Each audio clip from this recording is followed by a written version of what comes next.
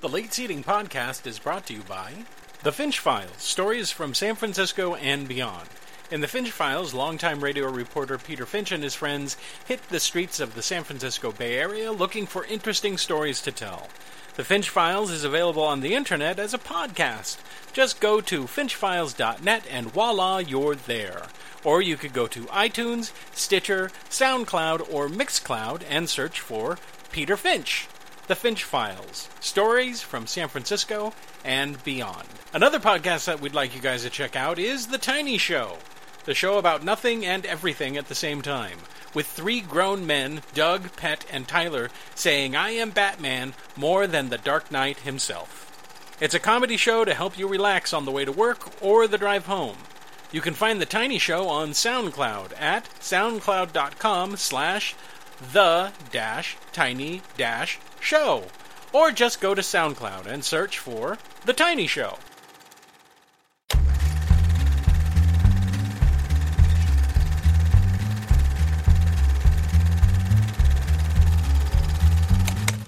Hello, everyone, and welcome to Late Seating. I am Jason Harding. And I am Steve Shives. And on this show, for better or worse, we take a classic movie, a pop-culturally significant film that is either praised for its wonderfulness or reviled for its revulsionlessness. I make up words. Anyway, this time around, we're going to take a look at what could possibly be the most accurate depiction of the South ever put to screen. I am talking, of course, about the classic film Gone with the Wind. Ah, yes. Just give me a second. I just finished watching this film. I felt horrible saying the words out loud. I don't... ladies and gentlemen, it was a 4-hour movie. It's 4 hours. If you've never seen Gone with the Wind, don't plan anything. Don't, you have to set aside 4 goddamn hours to watch this movie. Steve, you watched it recently, right? Yes, I did. I actually took a break in the middle, though. The filmmakers are kind enough to provide us with a lengthy intermission. So I took advantage of that and went to the grocery store. Yeah, I watched it on my Kindle, so I did my laundry. I took a big dump. I cleaned the kitchen, and I actually sat down and did watch and managed to take notes when I was not gritting my teeth to the point in which they were going to break. It's a tradition now. I have to ruin my own review before we actually start doing the plot synopsis for this movie. Hey, I know. Let's nip this right in the bud and go directly to the credits. How about that? How about that, Steve? We'll just skip. Yeah, we'll skip my outward hatred towards this movie and just skip right to the other part so that way I don't ruin the review. Everyone ignore what I just said about the hatred part. You don't know. I could love it. I could love this movie. You guys have listened to enough of these to know that Gone with the Wind it may be the perfect movie for me. It's an old movie. It's an old movie. You like old movies? It's an old movie, that's right. I'm the old guy who likes old things. So maybe I love this movie. I did. This is my idea to watch this movie. It's a sweeping romantic Hollywood epic. You love I wish those. someone would sweep this out of Hollywood history. Oh, now see, that kind of gives it away. I don't care! When you say things like that. Everyone skip to wherever the point mark, I don't know. They come here to listen to me gripe. Alright, here we go. Here are the people responsible for this pile of shit. I'm sorry, for this cinematic gem. This milestone of American film. This touchstone of awfulness in Hollywood. It's okay, because I can tell that you're trying, and that's what's most important. I'm trying really hard. I really am. But there's a goblin in my brain that really doesn't like it when I watch a bad movie that just insults all of my sensibilities. Takes over my mouth. Here we go. Seriously this time. Credits, Gone with the Wind, directed by Victor Fleming. Although this movie went through like 9 different directors. Yeah, there were a few. Produced by David O. Selznick. Shame on you. Sorry. Reserving judgment. Screenplay. Screenplay by Sidney Howard. Good job, Sidney. Based on the book Gone with the Wind by Margaret Mitchell. Did you ever read the book, Steve? I have not read the book, no. Neither have I. Is it supposed to be a classic of literature? It hasn't become required reading, has it? I get the impression it's kind of like the book version of The Godfather. Like it's been so far surpassed by the film that most people just don't even bother with it. Well, one of the complaints about this movie was how closely it hung on to the book. And one of the reasons why it's so long, and it's 4 hours long, is that they were very slavish to the book. Oh, I said that word. Oh, unlike the filmmakers, you didn't do it intentionally. No, it was a slip of the tongue. Except for one key thing. There's one key thing that's different, that when we get to it in the plot synopsis, I'll bring it up then. Okay. Starring people that I normally like. Clark Gable, Vivian Leigh, Leslie Howard, and Olivia de Havilland are the only ones worth mentioning. Also, a shit ton of character actors doing bad accents. Music by Max Steiner. Cinematography by Ernest Haller. Edited by Hal C. Ken and James E. Newcomb. It was produced by the Selznick International Pictures in Metro-Goldwyn-Mayer, distributed by Lowe's. It was released on December 15th, 1939, at an Atlanta premiere. It runs 221 minutes normally, but with the overture, the intermission, and the outroture, or whatever they call the getting out of the fucking theater music, it's anywhere from 234 minutes to 238 minutes long. And it goes by really fast. And all of those, the intermission and the overture, all thoughtfully preserved for the home viewer. Thanks, Hollywood! You couldn't find the missing 5 minutes to Metropolis, but we have this thing preserved in pristine Technicolor, and all the music's there. It was budgeted at $3... Yeah, go for it. I was going to say, in case you want to get up and go to the bathroom while you're watching it at your house, but for some reason you don't want to just pause the movie, the lengthy intermission is included. Yeah, there's a lengthy intermission. Oh, and also, it's so repetitive, you won't be missing anything. Yeah, just go pee. Yeah, take your time. Just go ahead and go. You'll come back and they'll say, "Did I miss anything?" It was like, Scarlett was conflicted about who she wanted to be with, and she had some scheme to get what's his bumblefuck, whatever his name is. The best part. I literally just watched this movie. Ashley Beck, and he didn't want her because he's in something. Didn't that happen 15 times already? Yeah. The best part of that is you could get up and leave and come back and ask the person who was watching it with you, okay, what happened while I was gone? And they could say, no. and they could say, oh, Scarlett's husband died, and that could be referring to like 3 different parts of the movie. People. Of course, they'd have to remove the gun out of their mouth as they attempt suicide. No, first, but yeah. Don't leave people alone to watch this by themselves. I told you not to leave me alone with Gone with the Wind. Because something happens when you watch it alone. You start thinking it's never going to end. Yeah. That it's an interminable loop of a film. Time becomes an abyss. It was budgeted at $3.85 million, which was a ton of money back then. It was one of the first big epic films, big color epic films. And it made $390 million, which was all the money that existed in the world at the time, I guess. It was a lot of money. It made a lot of money, so it was a smash-bang hit. It was the Star Wars of 1939. Mm-hmm. And we're now going to do a plot synopsis of it. So pack a lunch, folks because at home. I did something wrong in a past life where I have ideas like this. Do it, Steve. You start, because I can't. Okay. I don't want to even mention the opening crawl to this film because it just punches you right in the feet. It just punches you. Hey, guess what?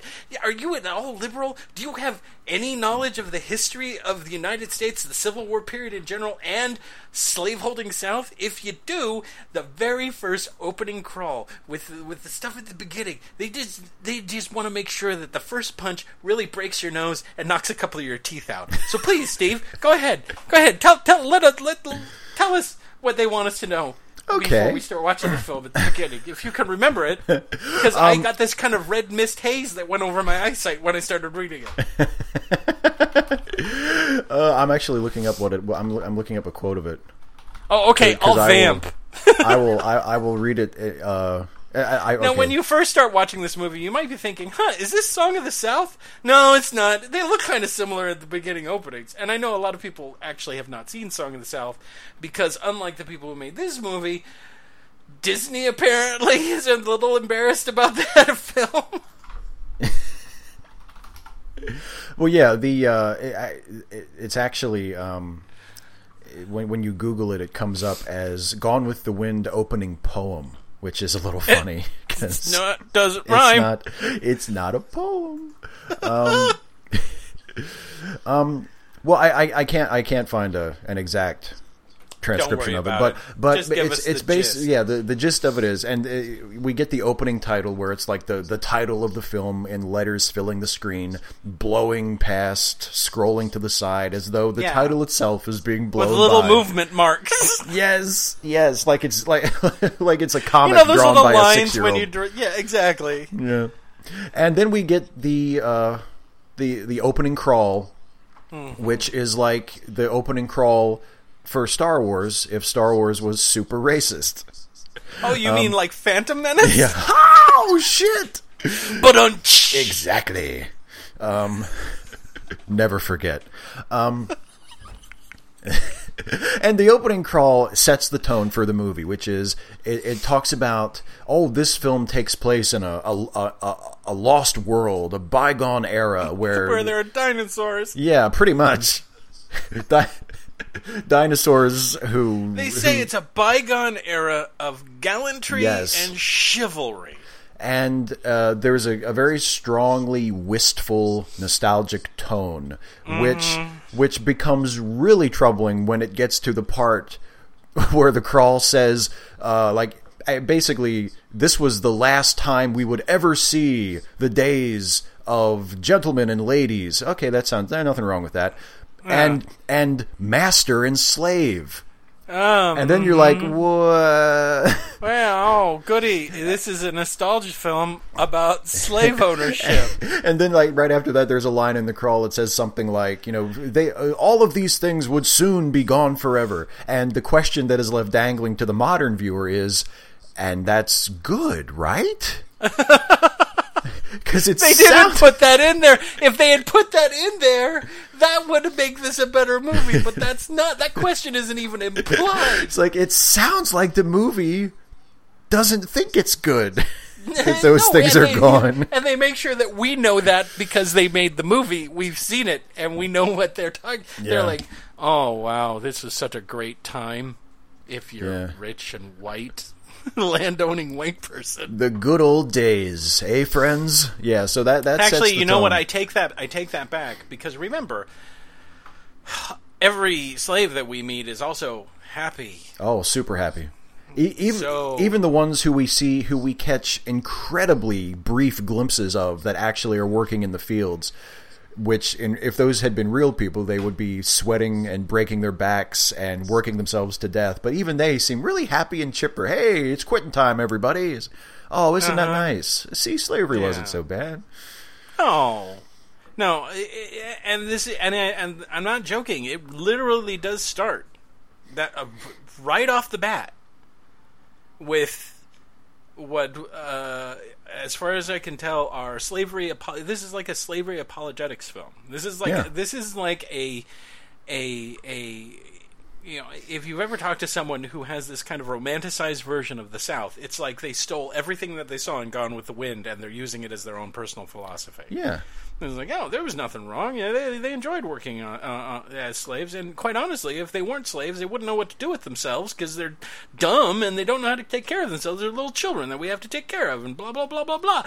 Steve, I am starting to become very angry again. Let's do the plot. Let's stick to the plot. Let's stick to the plot. Let's stick to the plot. Let's summarize the plot of Gone with the Wind, or as Old South apologists refer to it, that documentary.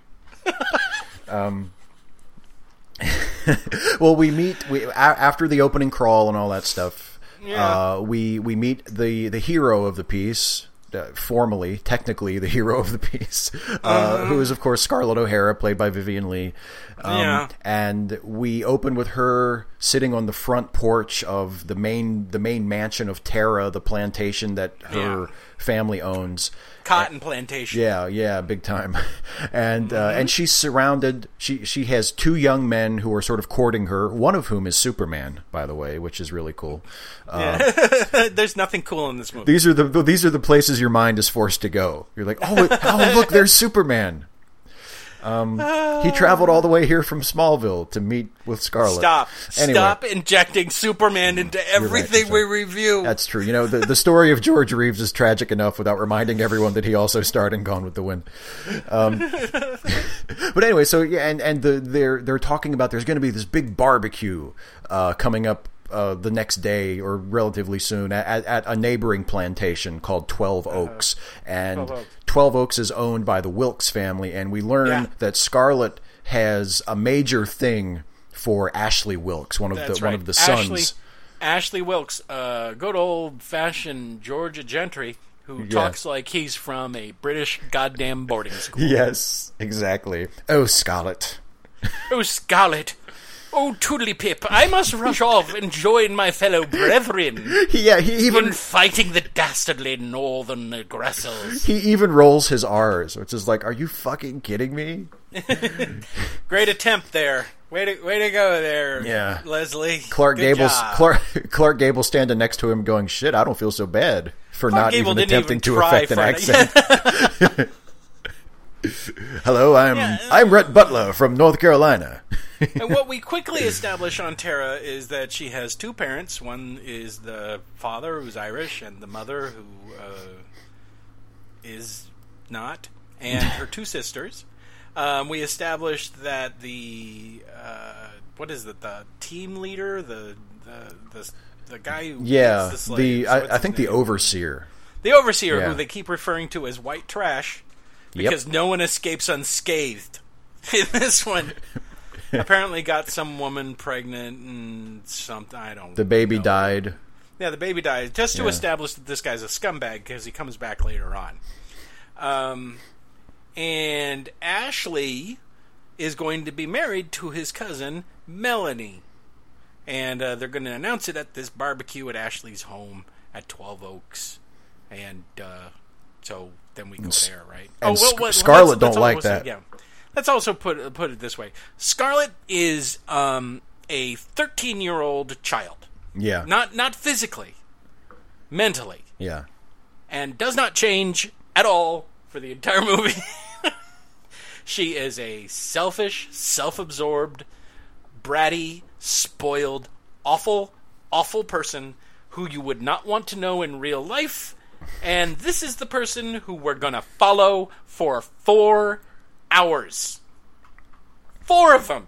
So if you don't like her in the first 10 minutes, turn the movie off. Because it doesn't get any better. Yeah. She just does worse things. Exactly.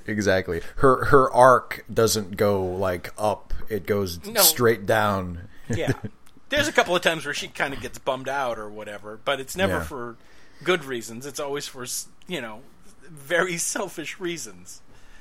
So they go to 12 Oaks. And, of course, she is very upset that Ashley is going to get married. And she runs up to Ashley and she says, "Hey, Ashley, I love you."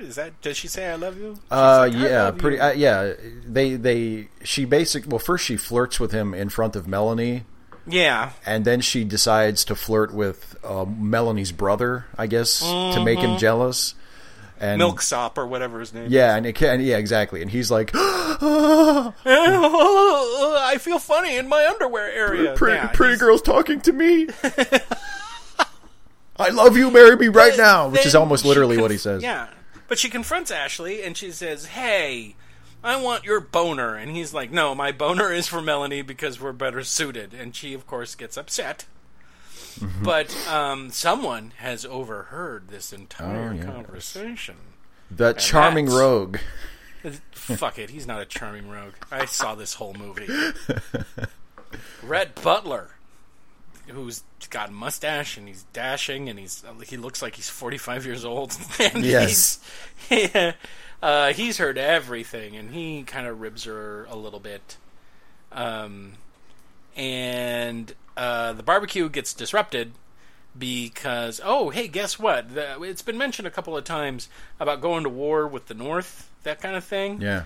Well, I guess it's happening, and everyone's rushing off to go enlist. And this is treated like a great big, yay-haw, yay, we're going to teach them Yankees, gallantry, blah, blah, blah. And Scarlett watches as Ashley kisses Melanie goodbye, and she's like, oh, no, he didn't. And then he turns to Charles, who's like, you're a girl, will you marry me before you leave? And she's like, yes, because that's what people do, I guess. Out of spite, she agrees to marry Charles. They get married in the most depressing... where they declare them man and wife, and she just starts bawling. Just bawling on the altar. And I guess it's okay for Charles. I don't know if they even consummated their wedding. No. Because immediately we get a letter. And by the way, there are a lot of letters in this movie. There's like 5 or 6 letters where instead of doing dialogue, they just show a letter that's been written to somebody. Yeah. Funny thing is, all of the letters are in the same handwriting, no matter who they're from. They're all in the same damn handwriting. Whoever is writing those letters, I mean, is really the engine that drives the plot of this film. But she gets a letter that says, oh, hey, you know that dude you married out of spite? Yeah, he died of pneumonia and rickets or something. Pneumonia and measles. He got pneumonia and measles while serving in the Confederate Army. And I like there's even a little line at the beginning of that letter, if you notice, where the anonymous letter writer says, hey, you know, basically they can't all die like heroes. Not everybody. It is not given to everyone to die a heroic death. Your guy died of pneumonia. Like milksops. Yeah. He died screaming and crying, wanting his mom. He peed his pants. I think he would have wanted you to know that. He peed his pants. He suffered from delirium. He stripped naked. He tried to hump one of the horses. But he died a Confederate hero. Let's not forget that. Yes. And Scarlett, of course, is relieved. And she's pissed off that she has to wear black. Yep. Because society says, you're in mourning. And she's like, but I didn't like him, and I don't want to dance and have fun. And so... Oh, Scarlett. Scarlett's mom sends her to the Hamilton home in Atlanta because literally she is upset that she wants to have fun. She's not upset that her husband died. She's upset because she wants to dance and have fun. And her mom says, oh, I'll cheer you up. Go to Hamilton, and you can go there and stay with them and stuff. And Scarlett's like, if I go there, when Ashley is on leave, he'll come and visit me, and then I'll see him again because I'm in love with him. They've never established what the big draw is with Ashley. No, and there is none evident on screen. He is not. No, he's not a compelling character at all. Yeah. We know that they all grew up together, which explains why he has such a strong Southern accent. Yeah, he's a son of the South, man. Come on. He's the son of South London. Son of Southampton. So they go to this charity bazaar? Yeah, they go to the charity, like it's a fundraiser for the army, I guess, right? For the Confederate Army. because the South very prudently decided to declare war on the North without any supplies. Yeah. They said, "Fuck it, we don't have factories or railroads or really anything we would need. So let's go to war with the half of the country that has all of that shit." So then they're like, "Oh well, shit, we need some money. Let's have a fundraiser." And this is where she encounters Rhett for the second time, who's been a blockade runner. Yeah. To the Confederacy, he's been running wool and stuff. Yeah. And they concoct this scheme where if you bid on someone for money on a woman, you can dance with them. And this movie has the gall to have some old women go, "Oh, I won't have them bidding on our daughters like they're slaves." Fuck you, movie. Fuck you. I haven't said it enough yet, but fuck you. I hate you, movie. What is it with Southerners and bidding on people?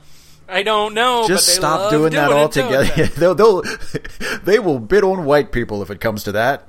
They just like to bid on people. And despite the fact that it's frowned on in society because she's supposed to be in mourning and a widow or whatever fucking shit they just made up, Rhett goes, "I'll pay $25 to dance with the widow, whatever her last name is now, with Scarlett." And she goes, "I'll do it," because she just wants to dance and have fun. And then they dance together. Isn't that great? Because dancing and having fun is what Rhett Butler's all about. Yeah. Oh, yeah, and then Ashley shows up and she tries to bone him again. She's like... like, immediately. He's visiting at Christmas on a furlough, and they share a private and passionate kiss, in the parlor on Christmas Day, just before he goes back to work. So, that happened. He doesn't leave his wife or anything like that. And by the way, his wife is pretty awesome. She's like a saint. She is, she is.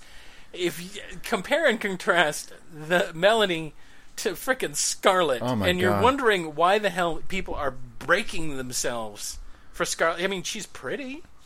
She's a pretty person. Yeah. But her soul seems to be made out of garbage and dead children, as near as I can tell. Yeah, but exactly. And Melanie is almost so good that it seems like at times it almost seems like a joke. Like they're making her too moral and too compassionate because she puts up with all of Scarlett's shit. She like volunteers at a hospital. You know, she is a major figure at this fundraiser thing. Like, she's just endlessly selfless and giving and forgiving and non-judgmental and sweet. And it's like, what the fuck? Like, you keep waiting for the other shoe to drop, and it never does. She is a saint for the entire movie. So, 8 months later, the city is being besieged by the Union Army in the Atlanta campaign. That's Sherman. Sherman's come for a little rompy-stompy. He's come to basically burn Atlanta to the ground. And is this the scene where everyone's gathered because they're all... we get another little title thing that tells us that everyone's waiting to find out the results of Gettysburg. Right? Yeah. Yeah, and this is where they pass out the casualty list. The casualty list, and they keep showing, and they do this close-up where it says killed, killed, killed, killed, and all these Southern people are upset because they lost Gettysburg, and lots of people died, and Scarlett and Melanie are looking desperately to make sure that Ashley Wilkes' name isn't amongst the dead, and it's not, and they're like, oh, thank goodness, but other people have lost people, and we're supposed to feel sorry for these Southerners because all these Southerners killed. They're leaving out the part that an equal number of Northern people died during Gettysburg. But I want to know, unless we haven't covered it yet, this movie clearly lets all of us know that Northerners suck. Yep. We're evil, awful, nasty, mongrel people who are trying to enslave the South like they enslaved people. Yep. So, yeah, there is not a positive characterization of a Northerner in this movie, period, full stop. Except maybe the jailer. Yeah, maybe. That's later on. He seems like he at least seems kind of affable. He's neutral. Yeah. How's that? He's not dripping with evil. So that's we'll take it. Okay, so now we get to the scene where Prissy, who is one of the servants from Tara who traveled with Scarlett to Atlanta, has to deliver Melanie's baby without any medical assistant because Melanie has gone into premature labor. And we get fantastic scenes of Scarlett hitting Prissy in the face. Yep. Because Prissy admits that she doesn't know anything about assisting a woman to give birth. I refuse to say the line that they gave this woman to say. Yeah. I am not saying it. It's probably the second or third most quotable line of dialogue from the movie, so if you don't know it, it's easy to find. Yeah, but it's also one of those lines that clearly denigrates the character. And it's one of those lines that I really wish had not become a catchphrase ever in anything. It pertains to Prissy's lack of knowledge in the delivering of human children. I think I covered that already. Just put it that way. So somehow the baby is born, and Scarlett finds Rhett to take her home to Tara with Melanie and her baby. And Prissy, who continues to, unless we haven't covered this, Prissy is a slave. Mm-hmm. And she is portrayed as not very smart, arrogant, a liar, and a coward. And so they're all going to get in a horse and wagon and try to get out of the city, because now the city is burning down to the ground. And this was one of the reasons why people went to go see the damn movie was the burning of Atlanta, because that's the big spectacle. I wish I could tell you that the special effects of Atlanta burning to the ground hold up. They don't. There's a couple of boxes of dynamite that obviously look like a child made them because they're scale. I don't know why they had to cut away to a picture of models of boxes when you could just buy a box and write dynamite on it. I don't understand why we cut to that. There are a couple of weird special effect shots in the dance hall scene earlier when they were doing with the charity bazaar. One of the guys walks up and makes an announcement, and it's very clear that he is walking up in front of a projection. Yeah, there are a couple shots like that. Yeah, where it's and like I couldn't figure out, they were trying to fix things. It's like they realized late in the process that they were missing a shot, so they had to kind of scramble. No. Like, oh shit! So, surprise, surprise, they make it out of the city, and as soon as they're out of the city, Rhett goes, "Hey, I'm leaving you. You can make it home on your own. I'm going to go off and join the Southern Army, and fight these Yankee bastards, these monsters from the North, these oppressors, these awful people." And, of course, she's like, "No, don't leave me. How can I? Oh, I hate you, blah, blah, blah, blah, blah." And he's like, whatever. And then he leaves. Yeah, he's like, whatever. Goodbye, Scarlett. Goodbye. And Scarlett returns home to find Tara deserted. Except for her parents and her sisters and 2 servants. And I'm not going to call them servants anymore. I'm going to call them what they are. 2 slaves. Yep. Mammy and Pork. Yeah. Just fucking shoot me in the face.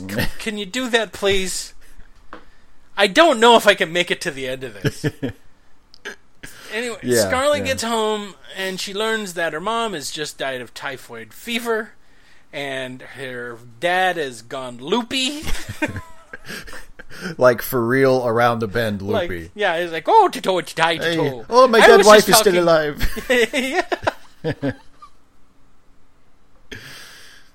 And that Tara has been pillaged by Union troops, and the fields have been untended, and everything's just falling apart, and there's no food. And why did the North have to come down and wreck everything? I just don't understand it. And then Scarlett goes out to the field and tries to eat a carrot? I don't know what she digs out of the ground. I think it was... it looks like a carrot. I think it might have been meant to be a radish, because I think that's what Mammy said. Mammy says that the only thing they have left now is radishes. Right. So I think maybe it was something like that. But while she's out there, she declares to nobody that is, with God as her witness, I guess to God then. Yeah. With God as my witness, I will never go hungry again. Intermission. Music swells, fade out. Oh shit. Movie's only half over. Yeah. That intermission is an hour and... How long is it? An hour and 40 minutes? Hour, almost 2 hours into the film? Yeah, pretty much. That is a movie all by itself. Yep. Okay? Movie's not over yet. Nope. Not even close. So if you were starting to feel like, you know what? I always wanted to know what it would be like to strangle myself in a movie theater. It's probably time for you to go home and find something that I don't want to watch. Because it's just more. It gets out. Worse. Just get out. They double down on all the awful that you saw before. Gets worse in the second in part 2. So while you're sitting there and hopefully you've relieved your bladder, you've gotten yourself some more popcorn or some soda or whatever.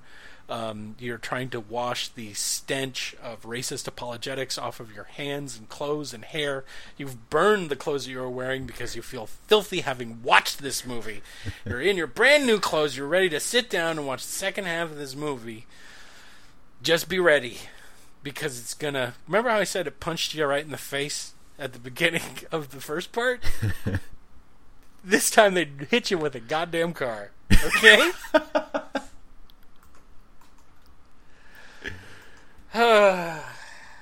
So where do we start? Well, another scroll. Yeah, there's another title. Yeah, in which we find out that the North won and everything's awful, and now the South has to face an enemy even worse than the North. Black people with money. I'm just gonna say it. They say carpetbaggers in the title scroll. It's free black people is what they mean. Yeah. Remember, they show a guy singing, and he's happy, he's wearing clothes, and what the hell? They go out of their way to let you know that free black people are the worst. Yep. And they don't stop. They just when you think, okay, we've been on a pretty good time, at least 20, 25 minutes without it insulting me or insulting history. Oh, damn it! And not just black Americans or former slaves. Northern people are awful, horrible people. How dare they? How dare these people from the North with money come down here and rebuild our civilization? How dare they? So, turns out Scarlett has had her family and servants. They've put them to work in the cotton fields. And they've faced a lot of hardships. Yeah. They had to do the same things their slaves had been doing. Yeah, in fact, her father makes sure to tell her, "Hey, you know what? You don't be so hard on the slaves." And this is the line, especially the darkies. Yeah, that's the closest thing to a humanitarian voice in this movie is when her insane father says to her, "Could you maybe treat the black people a little bit less like garbage?" And then what I can only imagine is a moment of clarity. What happens? Remember that white trash at the beginning of the movie that I mentioned? He's back, and it turns out he's married to some kind of trashy woman, and he is colluding with the Reconstructionists from the North that have come down, and they're taxing everybody, and it's just awful, awful. These poor landed gentry who are now having to work for a living, and at no point do any of these people go, "I don't know how these slaves did this all the time without ever getting paid." Yeah. No, that doesn't ever cross their goddamn mind. No lessons are learned at all. But there sure is a lot of complaining. Yeah. And the war is over. Remember, the war has ended. Someone runs in and says, "The war is over." Yay. Yeah. We lost. Oh. Anyway, the former boss master or whatever it is shows up and he says, "Hey, I came here to offer you money for Terra because I know you're not going to be able to afford the taxes on it. I'm evil."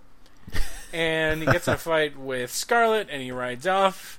And I guess Scarlet's dad figures, well, I don't want to be in this movie anymore. And he jumps onto a horse to chase after the buggy as it's riding away. And this is the first of 2 death by horse scenes. Where the horse tries to jump over a hedge and throws him, and he lands on the ground and he's dead. So now Scarlet has lost her father. And, what does she do then? She goes to Atlanta. Yeah. She goes to see Rhett first. Yeah, first she has Mammy make a dress out of curtains so that she has something presentable to wear. And then she goes down and Rhett's being held by Union soldiers for some reason. Except he's not suffering. He's like playing cards with them and stuff like that. At which point I was like, "Hey, can we see a shot of how you guys housed Yankee prisoners during the war? Yeah, really. Can we see shots of that? You don't want to show us how you treated Yankee prisoners of war? You sons of bitches!" Anyway, everybody loves Rhett. He's just the life of the party. So Scarlet shows up in her... Yes, you keep going, Steve. I can't do it. Anyway, Scarlet shows up and she's like, "I'll fuck you for $300." And Red's like, "Nope." Sorry, Scarlet. I got your number and you're awful. But for some reason I love you. Yeah. But you're awful. You're not worth $300. Get the fuck out. And she's like, "Oh, fine." And she leaves, but then she runs into her younger sister, Sue Ellen's fiance. Yeah. Who is like, "Once I get on my feet and I make some money, I'm gonna marry your sister." What's his name? Frank Kennedy. Frank, yeah. And he's like, "Look, I got a store." And she's like, "Well, how come we have all this pine? Why aren't you selling wood for reconstruction purposes?" And he's like, "I don't know. I mean, maybe I could." Yeah, and then, just like any good sister does, she dupes him into marrying her by telling him that Sue Ellen got tired of waiting and married someone else. This is our lead protagonist, ladies and gentlemen. He stole her own sister's man for financial money, gain. yeah. And Frank apparently...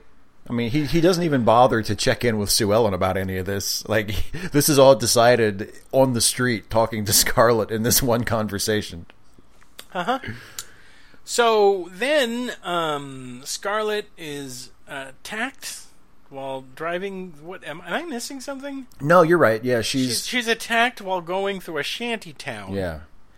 And Frank, Ashley, and Rhett, and several other accomplices, they're not going to stand for that. How dare they? Chivalry, gallantry. Yeah. We're going to go into that shanty town and we're gonna beat people up. Now, here is the one of the things that differs from the book.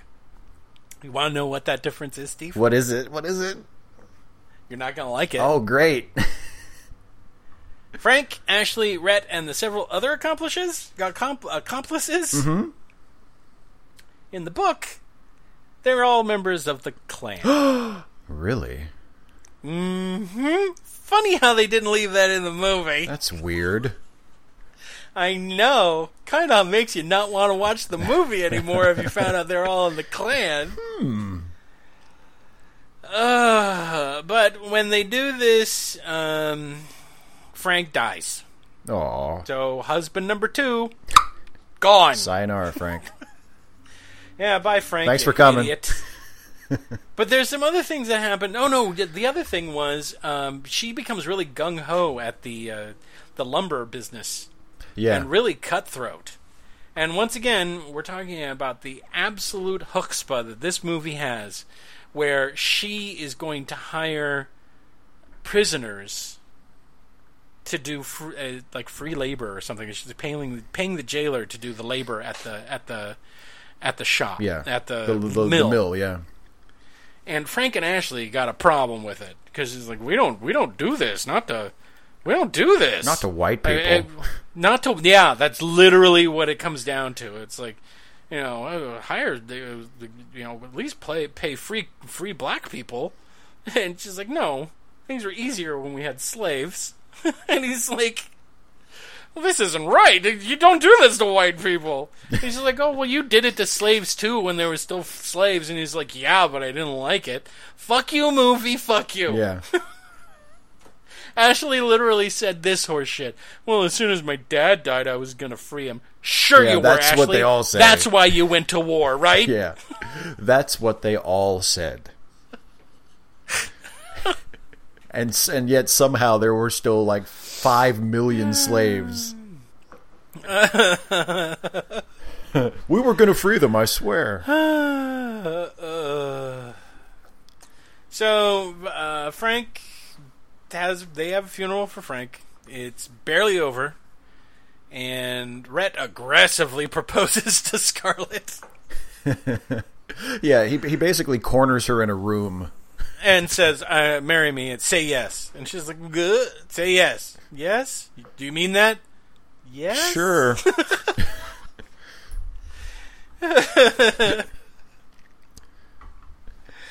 And then because he's rich somehow. Yeah. I think it's implied that he got rich somehow as a result of his blockade running. Mm-hmm. Like there were goods that the Yankees didn't find that he was somehow able to get his hands on and profit from or something. Like yeah, war profiteer. Yeah, great. Let's add that into the mix too. The great romantic hero of American cinema, ruthless, slavery apologizing war profiteer Rhett Butler. So they get married, and Rhett puts a baby in her. Yep. And that baby is a girl, and it gets the dumbest name ever. Bonnie Blue. Mm-hmm. Bonnie Blue. Like the flag. Let's say the full name, shall we? Bonnie Blue Butler. Triple B. Shit. He has 2 color names in his family, Scarlet and Blue. But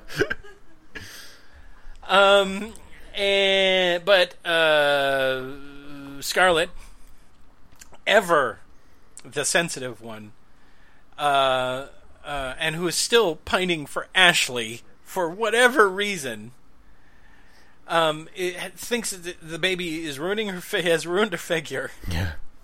And tells Rhett, you know what? No more dickings. I'm sorry. We're done. We're done with the dickings. In fact, we're not even going to share a bed anymore. Isn't that great? Aren't you glad you married me, Rhett? The movie's still going. Yeah, it's still going, everybody. One day, Scarlett and Ashley are seen embracing because it's something they do whenever they wind up alone together. They can't help each other. They always wind up hugging and smooching and doing whatever else. And who sees them? It's Ashley's sister, Ashley's India. Sister, yeah. And rumor and gets she around. really hates Scarlett. Yeah. She really hates Scarlett for some reason. I don't know why anyone would hate this selfish little bitch. Don't know what her problem is. And she starts spreading rumors about her, and it's, oh no. And Rhett, I think it's the same night, he's heard the rumors, forces Scarlett to go to Ashley's birthday party? Yeah. No, Melanie's birthday party. Is it Melanie's birthday party? No, it is Ashley. Yeah, no, it right. is for Ashley. It's Ashley's birthday. You're right. Yeah. And, of course, Melanie, being perfect, refuses will not believe anything bad of her sister-in-law. She's like, I don't believe that. I'm perfect in every single way. Too perfect to live to the end of this movie. Oops, sorry, spoilers, everybody. No. And Melanie stands by Scarlett's side so that everyone thinks that all the gossip is false. Rhett doesn't think the gossip is false. Rhett's had her number for the entire... Rhett's been jealous of Ashley since the very beginning because every other word that comes out of Scarlett's mouth this entire movie has been about Ashley. And Rhett has caught on. Yeah, and he gets super drunk. I don't want to recap this scene, Steve. Well... we have to. I know we have to. But I'm also supposed to try to make it fucking funny. How am I supposed to make this funny, Steve? It's not really possible, man. It's possible. I'll figure out a way. Let me roll my comedy sleeves up. Okay, here we go. All right. He gets really drunk. He gives Scarlett. It's late at night. He gives Scarlett a drink. And he's like, I know about you and Ashley and about how you always like them. You know what? I bet if I crushed your head like a walnut, you'd forget all about Ashley and all my problems would be over. I wish I was exaggerating, ladies and gentlemen, but he literally puts the hands on the side of his head. He says things like, I could tear you to pieces and all this other stuff. And she's like, you don't ever touch me. What was the rule? Remember, no more dickings. It's been like 5 years. We've been dicking free. Everything's fine. And she tries to leave. And Rhett grabs her, forces a kiss on her, takes her upstairs for some good old-fashioned marital rape. Yep. Me Tarzan, you Jane. And the worst part about it is that they show him carrying her up the stairs. She's protesting. And we dissolve cut to... her looking satisfied and happy in bed. Yep, singing. She's singing in bed the next morning. She's like, I was wrong. You know what? You know what I dig? Rape. That's all I needed. That's all a girl needs. Was for my husband to rape me. And I'm happy now. Because remember, guys, when a woman says no, she really means yes, and she'll always wake up happy the next morning. Fuck you, movie! God damn it! And it gets even worse from there, in my opinion, because after they establish that Scarlett is super happy with what happened, Rhett comes in and actually apologizes. And says, I was drunk, I'm sorry for last night, and she gets mad at him for apologizing. Yeah! And he even offers Scarlett a divorce. Yeah. He says, I'll give you a divorce. And she said, no, that would be a disgrace. We're getting really close, guys. I can smell the end. It's almost here. There's only 2 or 3 more shocking tragedies to go, and then the movie's over. So, Rhett goes to London. And he comes back. And Scarlett tries to reconcile with him, but I think he's pretty much done for the most part. Yeah. But she tells him, hey, guess what? That dicking put another baby inside of me. But then they start arguing, and she falls down a flight of stairs and miscarries. Yep. Right after Rhett says, basically, I hope you fall down the stairs. Which means God is listening to Rhett. He's the God. Jesus was up there going, seriously? All right. All right, we hate her too. She's awful. Yeah. And so, Scarlett, once again, remember, this is olden times. It takes a long time to recover from anything. She's recovering. They're in the backyard. Their bratty kid is riding a pony. I'm sorry, I don't mean to laugh at this part, but you take what you can get. I really don't. I've reached a point where I don't care anymore, Steve. You reach a point of giddy delirium when you get this deep into the film. It's like you've been deprived of oxygen. She gets on the horse, she rides away, and Rhett's like, hey, come back here. And Scarlett goes, oh, just like father. And then she goes, oh no, just like father, because now we can drop clairvoyant into the mix. Because their dumbass kid tries to jump a little thing with the pony. The pony stops short and hits the thing. The kid flies over the reins and hits the obstacle. Yeah. And now Bonnie Blue has died. Yes, their child has died. I'm so sorry. This is what this movie's done to me. I know I should feel bad, but we didn't spend any real time with the child. And the child literally exists just for another form of tragedy at the end. Exactly. And this is also the second time in which a horse has murdered a member of her family.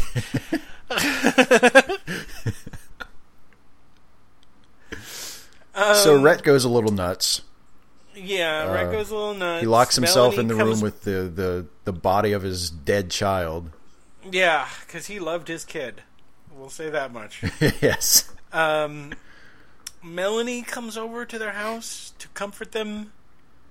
But she collapses because she's having complications with the pregnancy, right? Yeah, she was, because they set it up earlier that after Melanie had her first child, she wasn't supposed to have any more. But That's then right, she decided to get pregnant again with Ashley just for the hell of it. And surprise, surprise, it was a horrible mistake. So, of course, she's dying. And she's going to be really nice about it, too. Well, of course she is. That's Melanie all over. She's nice about everything. And Scarlett comes by and she's like, hey, so you're dying, huh? You going to be needing that man after you're gone? And then Scarlett tries to console Ashley. And Rhett comes home. Rhett's there, right? And then he realizes that Ashley only ever loved Melanie. Right. You're right. Which he never actually loved Scarlett. He only really loved Melanie, which makes perfect sense because who the fuck wouldn't love Melanie? Right. For the love of God. And Rhett finally decides, okay, learned my lesson. Never fuck crazy. I'm leaving. I'm out. I'm out. I'm done. Goodbye. And Scarlett is begging him not to leave because at this point she realizes that Ashley's done. She can't have Ashley. Even when Melanie's dead, she can't have Ashley. So all she now has is Rhett. Remember how I told you this character doesn't change? Ding! We're almost at the end of the movie. No change. And she's begging him, don't go, please. And she tells him, I never really loved Ashley, but Rhett says that now that Bonnie's death, there was no way that we're going to reconcile. And that's when he delivers the line that everyone else says, which is, she's like, where will I go? What will I do? And he's like, frankly, my dear, I don't give a fuck. Fuck you. You ruined so much of my life. How am I going to get this time back? Oh my God! And he storms off into the fog, cussing. And he punches out a taxi driver. He's like, what have I been doing? What's wrong with me?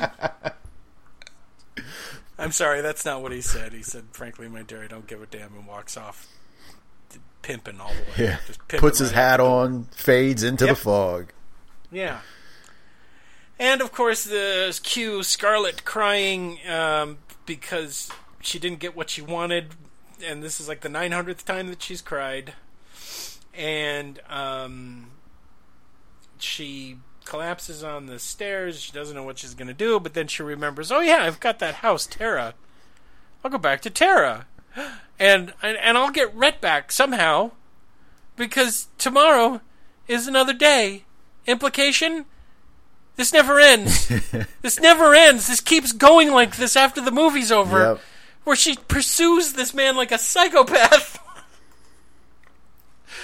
Forever. So the end. So just the end. So just think about that. It's the end of movies. And America died. The end. Steve. Yeah, I'm here, man. I'm here. You can't play with me this time. No joke response when I ask you this question. Okay. Or I will fly all the way out there and murder you. Will you put me on a horse and then have the horse throw me before jumping an obstacle? I'll tie you up. stick you on there, dress you up like Bonnie Blue in that same scene. Steve. Yes. What are your how do you feel about Gone with the Wind? I didn't like it. Thank you, Steve. I can sleep now. I can sleep. I mean, it's one of those movies. I think this is probably the third or fourth time I've watched it all the way through in my entire life, and my appreciation of it has lessened each time. And every time you watch it, yeah, and this time it really just fell off a cliff because all the other because there's so much surrounding this movie. This movie occupies such a prestigious place in like the American film canon, which has been slipping. Oh, yes. Every decade it slips further and further into obscurity. Absolutely, its amount of critical appreciation has really dropped over the last 30 or 40 years. But in the popular consciousness, it's still thought of as like one of those great American films, like Gone with the Wind, the great American epic. And so for a long time when I would think about it or when I would watch it, I would see that movie and I would see the scope and the sweep of it and the grandeur and you said that there are some of the special effects that really don't hold up, and there are some really odd shots that look like rushed sort of inserts just because they forgot to shoot some coverage and they were like, fuck. Well, remember, they were supposed to be filming. This was supposed to be taking place in Atlanta, and they were filming it in California. Right? Yeah, and there was, except for a couple of scenes that do look like exteriors. It seems like almost all of it was shot on a soundstage, including most of the supposedly exterior shots. But so it looms very large, and it has this great reputation. And there are a few shots, even with the sort of hit and miss special effects by today's standards, that I do think deserve to be recognized just sheerly for their cinematography and their composition, like that famous not me like that famous shot of I'm gonna use this metaphor again. Just because you see a peanut in poop doesn't mean you're gonna eat it. That's exactly right. My defense of the film for this reason is very limited. You heard it here first. Steve Shives is defending. It's very Gone with the Wind. It's man, I sing songs that I didn't like it. Okay. No, but there is that, like, there, for instance, the famous it's probably the most famous visual shot from the film, that endless pullback to the wounded in the streets of Atlanta when Scarlett comes to try and bring the doctor. When Scarlett realizes that doing this is icky and she doesn't want to do it. Yeah, but we glossed over that in the plot synopsis. She's aiding a doctor who's tending to the wounded, and she just gets icked out and she says, "I don't want to be surrounded by dead men anymore. Goodbye." Yeah, she basically says the hell with this and leaves. And then she comes back to find that same doctor later when Melanie's having the baby, and she actually tries to get him to leave the thousands of wounded soldiers to come help deliver the baby, and he looks at her like she's got like 3 heads. He's like, "Are you fucking crazy? Look around you.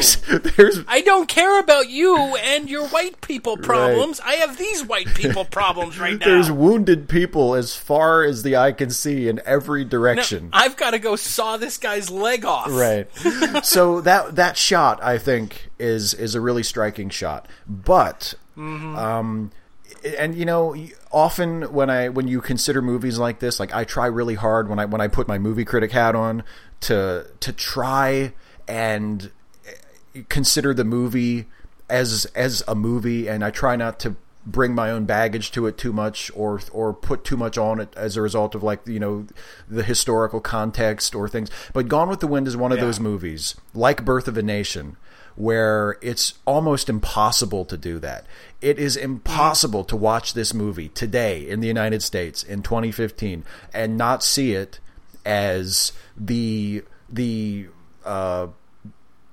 most widely seen and the fullest expression of the Southern lost cause propaganda. There's this whole school of thought that's completely rejected by mainstream historians, but is still pushed by people who are apologists for the Confederacy, that was started in the years after the Civil War by former Confederate generals, and then people sort of took it up from there, that says, well, the Southern cause was noble because the Southern people were brave and gallant. Sound familiar? And slavery was a benign institution, and most slaveholders treated their slaves well, and black folks were actually better off as slaves than they were during Reconstruction, and this and it's revisionist history. It's the most blatant and unfortunately successful campaign of revisionist history in American history to convince people that the Civil War was about something other than white people defending their right to own slaves, and that the Southern culture, Southern civilization was somehow this beautiful thing, and it's a shame that it wasn't preserved. And that's even in the movie, the Civil War is a thing that happened. Yeah. They don't mention the reasons behind it. At no point does any person say, you know what, they want us to give up their slaves, we got to go fight them. They're just saying, the Yankees are starting a war, and we're going to go whoop them. That's it. That's as deep as they get into the Civil War. And it is a thing that happens. And the really troubling part, when you look at the movie and you read it with that eye toward the lost cause mentality, the lost cause themes that are in it, that are everywhere in it, is one of the characters that does have an arc is Rhett. And Rhett's arc takes him from being sensible and skeptical about the war, being the only guy in the room who says, hey, wait a minute, we can't go to war with the North. They're going to kill us. You're idiots. How dare... There's only one cause I care about, and that's Rhett. Yeah, and that's... he's being selfish. He's being like, I don't care about you people. But he's also... he's talking sense to them. He's saying, look... if you start a war with the North, they're going to murder you because you're outnumbered, you're outgunned, you don't have any industry. The North is going to slaughter you, you idiots. Just because you guys think you're superior doesn't mean you are. Yeah, and Rhett is right. But then he moves from that position to a pro-Southern position. His arc takes him in the wrong direction. And I think it's part of what makes this movie so troubling to watch today is the fact that the male lead, the sort of one of the two protagonists of the film, essentially, moves morally in the wrong direction. Well, it's more than just that. Look at Ashley. Ashley was supposed to be the ultimate gentleman. There's a scene at the barbecue where they're looking off out of their patio, and all of these people in fine dresses and goofing around in the background having fun on this estate. He turns to his wife and he goes, "Oh, I hope there isn't a war, but if there is one, I'm going to fight for it, for I love this. Basically, I love our lifestyle and I love the way we live, and it'd be a shame to lose it. Fuck you." Yeah. How on the backs of how many slaves are you basing this whole lifestyle on? But they're not going to address that in this movie. No. Because that's one of those little icky sticking points that they don't want you to consider while watching it. And we talk about like how selfish Scarlett is, and rightfully so, because she is a completely selfish character who doesn't really grow at all throughout the course of this 4-hour movie. But really all of the white Southern characters are exactly the same. When we get to that post-war part of the film where everything's destroyed, they do occasionally express regret, but it's always from a purely selfish standpoint. There's never a hint. Ashley comes the closest, but even he never gets to that point where he says, we brought this on ourselves. This is our fault. We shouldn't. We were too proud. We were too brutal. We were too attached to slavery. Like we brought this on ourselves. He says I wish I miss the way things were. He says I miss he's pining for that life that he doesn't have anymore. But there's never any character that has the self-awareness to say, we are reaping what we have sown. And if there was even one voice in this movie that said that, it would have at least redeemed it that much. It would have at least shown that that someone had some kind of a modern sensibility to say, oh my God, this is what has happened to us because of what we have done. We're not victims here. No, the whole point of the movie is, the North did this to us, and the North are faceless aggressors. Yeah. We only see one Union soldier who they assume is a deserter. Yeah. That comes into Terra at one point after the war is over, and Scarlett shoots him. Yeah. And he's a scummy, gross dude who's probably got rape on his mind or whatever. and she shoots him dead. That's the only, aside from the captain that's holding Rhett at the prison, who's mostly interested in him in gambling and trying to find out where his money is, there are no Northerners that are presented as being trustworthy or good. And in point of fact, when there's a scene where after she walks out of the prison, she's walking down the streets of Atlanta, where they're supposed to be highlighting how far Atlanta has fallen, because there are black people wearing nice clothes and smiling on the street and laughing. We pass by a politician who was promising everyone 40 acres and a mule, and they literally dub in some of the dumbest sounding voices for the black people who are watching him, as if they're gullible rubes who are now being taken advantage by the northern people who freed them. Yeah. And he even says it: we'll give you 40 acres and a mule and the vote. And that is expressed as being, all of this is bad. Yeah. Oh, absolutely. Everything else before that was good. And there is no other way to watch this movie. I wanted to say, well, it's a product of its time.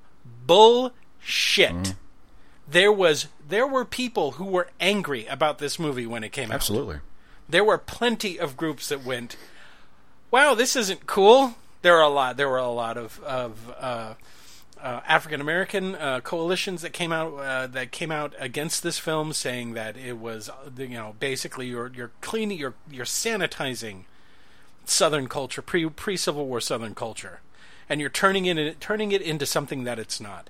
This movie is more than just a work of fiction; it's a work of fantasy, and I think that's probably one of the most galling things about it, because they took something that actually happened, stripped it of any realism, and turned it into a fantasy for, I'm not going to say for some people to want to pretend like that was his thing.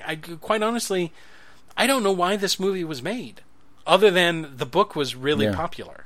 I mean, I think that was pretty much it. The book was a huge success, and a lot of people don't realize. I mean, the book was only published a few years before the movie came out. I mean, I think it was 3 years. Yeah, it's not like for some reason, when I first became familiar with the movie, like I got the impression that it was like a classic American novel, and then Gone with the Wind was like the long-awaited adaptation. And that's not the way it was. The book was a modern book, and it was a huge blockbuster, and then the movie came very soon after that. And yeah, it's the culmination of the Lost Cause revisionism that said, oh, the South, it's if you think about it, it's kind of sad what happened to the South. And I just don't think, I know there are still some people in this country that think that way, but I don't think that's a legitimate point of view. I don't think you can say that you believe in equality and you believe in civil rights and you believe in the progress that has been made in this country in terms of race relations so far, and still say that it's a legitimate point of view to sympathize with the South and to romanticize it as shamelessly as this movie does. I mean, what if England made a movie that portrayed the colonies as being a bustling utopia, where everyone was happy except for a few dirty revolutionaries who wanted to, they're like, well, we weren't doing anything. We weren't despotic, classist assholes who were forcing taxes and servitude on an entire population of people. And they made this kind of, fluffy, sanitized version of what the revolution was about, and painted the revolutionaries as evil, faceless people. Yeah. We'd be up in arms about it, but for some reason, Gone with the Wind gets a free pass because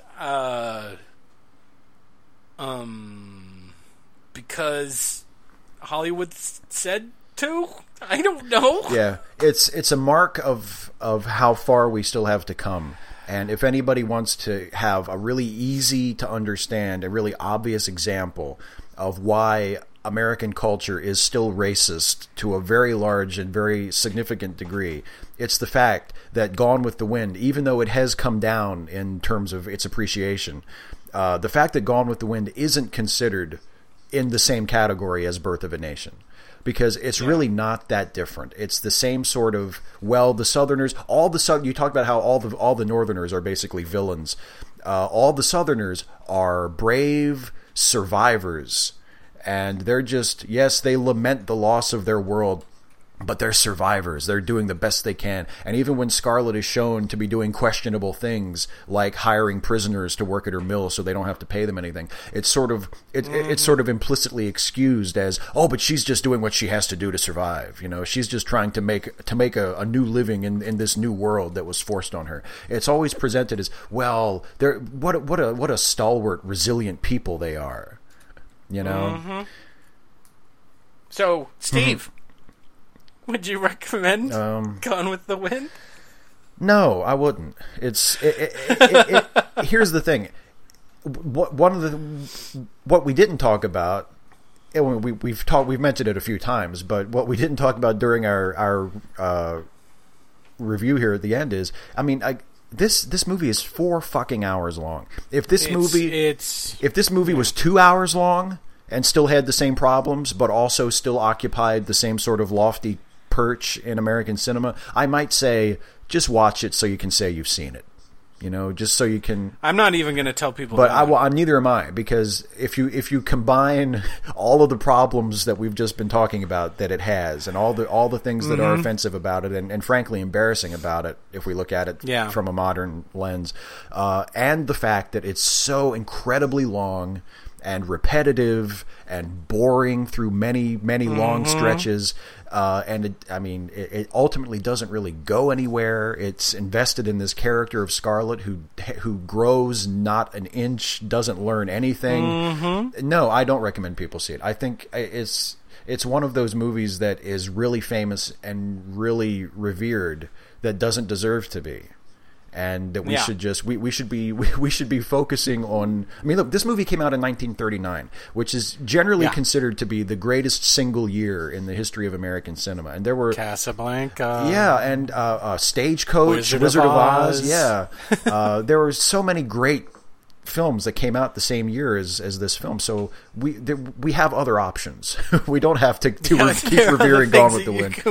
So no, I don't. I don't recommend it. Neither do I, for the same reasons and more. So that's it. Fuck this movie. Don't go see Gone with the Wind, not even on a dare. Not even on a bet. Lose the bet on purpose if you make that bet. So let's recommend something that'll make us feel better. Steve, what are you going to recommend? I'm actually going to recommend a much shorter movie and a much less critically renowned movie, but it's always been kind of a favorite of mine. It also takes place in the sort of the tail end of the Civil War kind of period, and it's a Clint Eastwood movie called The Beguiled. That was directed by Don Siegel, who was a great famous collaborator with Clint. And The Beguiled is the story of a Yankee soldier played by Clint who is injured and finds himself at a southern plantation toward the end of the war that is populated by women. Like, although the women are still home and the men have all gone off to fight the war, and he's taken in and sort of nursed back to health, and then the various women begin to compete with each other for his attentions and his affections, because as his health comes back to him, they realize he's like this handsome, strapping young man, you know, Clint Eastwood circa 1970, and it becomes this really kind of psychological thriller type of movie about the various weird torments that go on and the little rivalries and betrayals that happen on this plantation caused by this mysterious visitor played by Clint Eastwood. So it's not a great movie, but it is a good movie, and it's always been very compelling to me since the first time I saw it, and a much more interesting and nuanced exploration of sort of that Southern culture at the tail end of the Civil War, with a much darker edge to it. So that's my recommendation, The Beguiled. Great. I hate movies now. I'm not going to go see The Beguiled. I don't care. Stupid movie. I guess I have to recommend something, right? Well, I mean, I'm not going to force you to. I mean, it's kind of your show. You're twisting my arm. Oh, thanks. You have to recommend something. I'll recommend Mississippi Burning. How about that? There you go. Okay, so, my big complaints about how this movie, Gone with the Wind, is not much more than a fantasy. How about I just go do a 180 and do the South uncomfortably realistically? Yeah. If you have not seen it, Mississippi Burning is a movie from Alan Parker, which is loosely based on the FBI investigation into the murders of 3 civil rights workers in Mississippi. They were trying to get blacks registered to vote, and the Klan really didn't like that.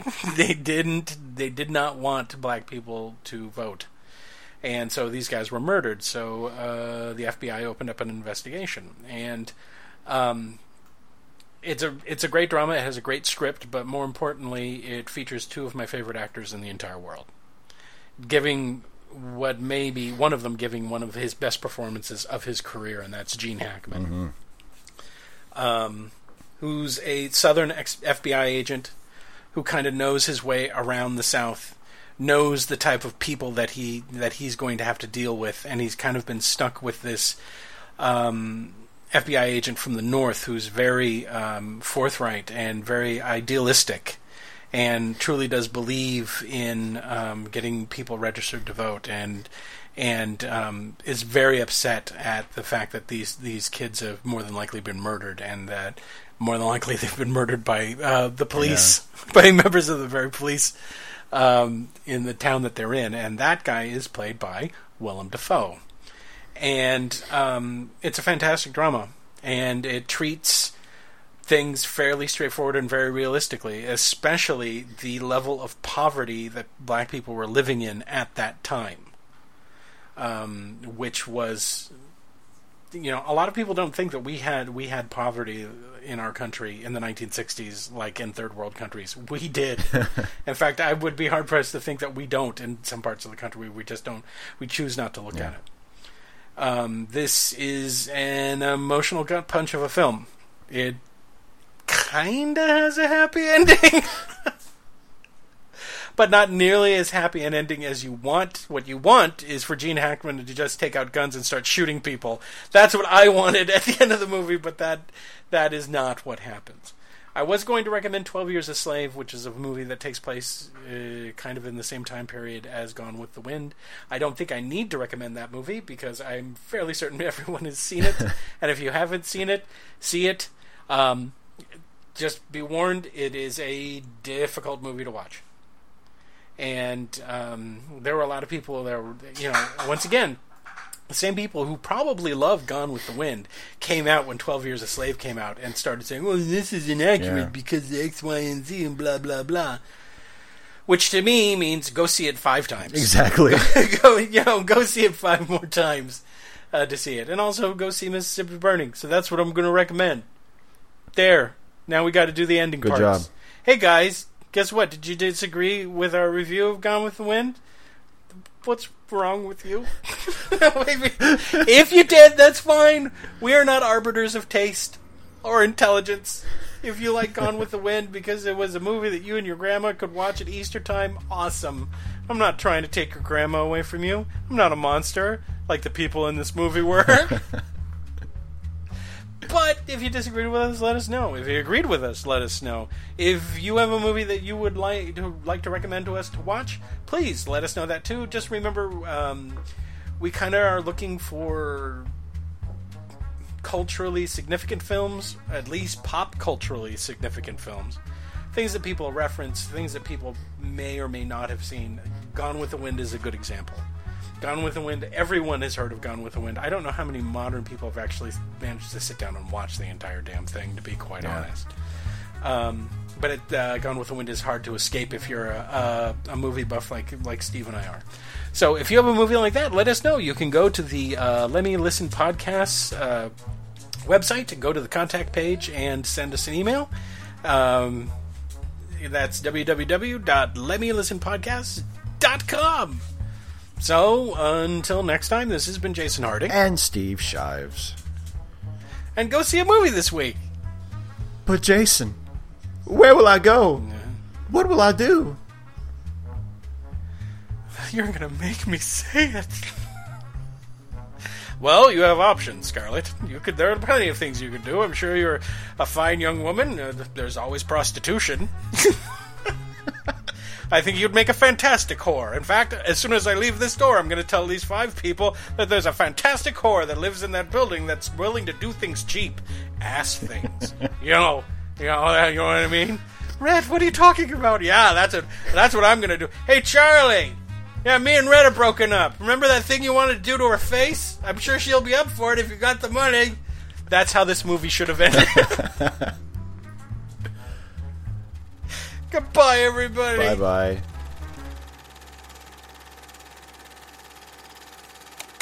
Late Seating is a Lemmy Listen podcast production featuring Steve Shives and Jason Harding. Music by Kevin MacLeod. Produced by Jason Harding. You can find more Lemmy Listen podcasts at our website at www.lemmylistenpodcasts.com. You can also find us on Facebook, SoundCloud, and iTunes under Lemmy Listen. Please like and leave a review. And thanks for listening.